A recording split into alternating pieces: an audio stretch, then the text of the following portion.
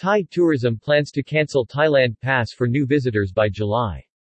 The Tourism Authority of Thailand (TAT) is reportedly planning to relax travel rules for foreign tourists by July 1, 2022, including the abolition of the Thailand Pass entry permit.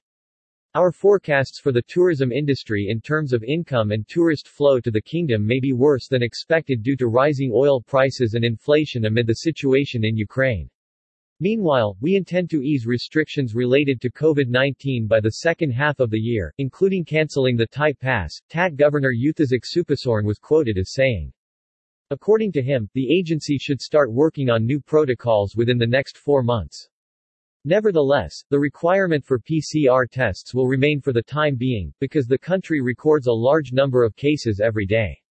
Thailand needs to take security measures and learn from the experience of other countries that have already reopened in order for the kingdom to remain competitive in attracting foreign tourists, Supasorn explained.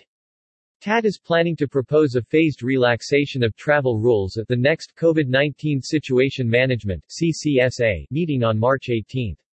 In July, Thailand is popular mainly with tourists from European countries, but this year the tourist flow is expected to increase due to travelers from neighboring countries, India, Vietnam and other countries of Southeast Asia. Malaysia is ready to open its land border with Thailand on April 1. The Thailand Pass entry permit is valid for foreign tourists under the Test and Go travel program.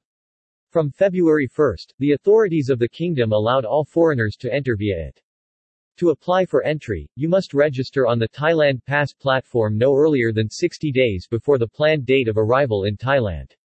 Then provide confirmation of a room reservation with a prepayment for 2 nights in Shaw Extra Plus, Shaw Plus Plus, AQ, OQ or AHQ hotels on days 1 and 5 and 2 paid tests, 1 PCR, 1 rapid test, that will be carried out on days 1 and 5 days respectively.